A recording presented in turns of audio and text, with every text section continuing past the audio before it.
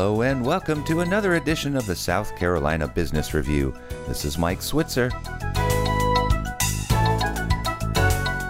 You've probably noticed that your 401k balance has been looking better over the last few months. If you don't have any bonds in your portfolio, that is. While the stock market has been recovering, the bond market is still suffering. What gives? The Fed stopped raising interest rates. Wes Johnson is a certified financial planner with ACT Advisors. He joins us by phone now from his office in Charleston, South Carolina, to help us with this topic. Wes, welcome back to the program. Thanks for having me back, Mike. And thank you for helping us with this topic today. And I think most of our listeners would probably know that the stock and bond markets oftentimes go in different directions. But, things appear to have stabilized maybe with the interest rate situation. Give us your view of where we are right now in these stock and bond markets. All right. So, the stock market is having a nice bounce back year, which is to be expected. Stocks lost about 20% last year. And while that is bad, that's not abnormal. But when that happens, we usually get a bounce back year the next year. And we're seeing that in the stock market. The bond market last year lost 13%, which is by far the worst year it's ever had. Prior to that, the worst year ever was down 3. So down 13 was pretty unimaginable. So we expected a really strong year in bonds this year. Plus there was the assumption that the Feds would stop hiking rates, and they finally at least paused. But nonetheless, the bond market is not bouncing back, not much at all. We're on pace for the bond market to make about 4% this year, which would be slightly below average. Okay, and so you've been expecting the bond market to do better this year. It hasn't yet, but we have finally heard from the Fed that, no interest rate increase this last time around, but maybe another 1 or 2 coming this year. Are you still feeling good about the bond market? Is this where we should be putting our money? It's got a lot more downside protection now than it did last year. The bond market, while it hasn't given us a lot of return this year, most bond funds are paying a pretty generous dividend, upwards of about 5%. This time last year, most bond funds were paying more like 2% dividends. So you got a lot more dividends coming in. So if interest rates were to drift higher, you got the dividends that can kind of cover up any of the downside. But the Fed is really what's driving the bond market right now.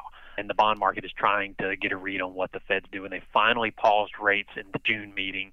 And then he kind of gave some mixed signals. He said, we paused rates, but we're probably going to do a couple more hikes this year, which initially sent stocks and bonds in the wrong direction. And then later on in some of his remarks, he kind of softened that stance a little bit and indicated that they will let the data determine whether or not they hike rates more. The other thing that he mentioned was the probability of a soft landing was increasing. What they're trying to do is get inflation under control, and one of the side effects of that is higher interest rates, which is why bonds have struggled so much. But when they raise rates, they're slowing down the economy. And the risk is they raise rates so much that it slows down the economy to the point that we go into a recession. So they came up with the term soft landing, meaning they will kind of glide the economy down without actually making it crash into a recession. And it's a tough thing to accomplish, but it looks like they are getting closer to accomplishing that. And so I guess that means that the stock market should continue to do well also then the rest of this year, right? We certainly have a whole lot more to go to recover from last year's losses. So there is plenty of upside potential, but the run that we've been on here in the last few weeks has been pretty dramatic. So it wouldn't surprise me in the least if we saw it take a little breather and just kind of consolidate and pull back a little bit before it continued marching higher. But if the Fed truly is done for a while, or maybe they only hike one more time this year, then yeah, that's probably pretty good news for the stock market as well. Any particular sectors of the market that you guys like best right now? Well, with the stock market, most of this year, it's been basically 5 companies carrying the entire weight of the stock market. It's the big tech companies, Apple, your NVIDIA, your Google, Microsoft. Small caps and mid cap stocks and value-oriented stocks had really, up until a couple of weeks ago, had made basically nothing all year long.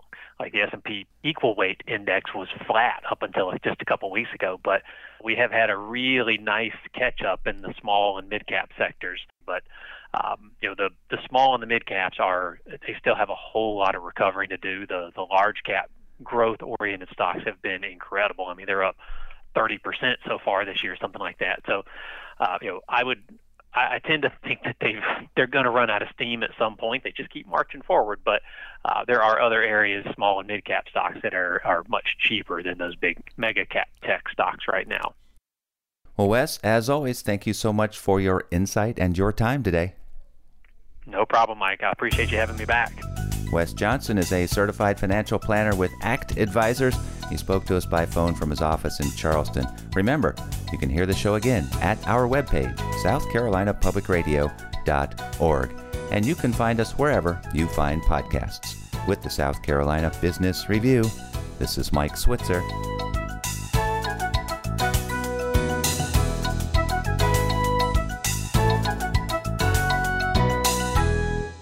The views expressed on the South Carolina Business Review do not necessarily reflect those of South Carolina Public Radio.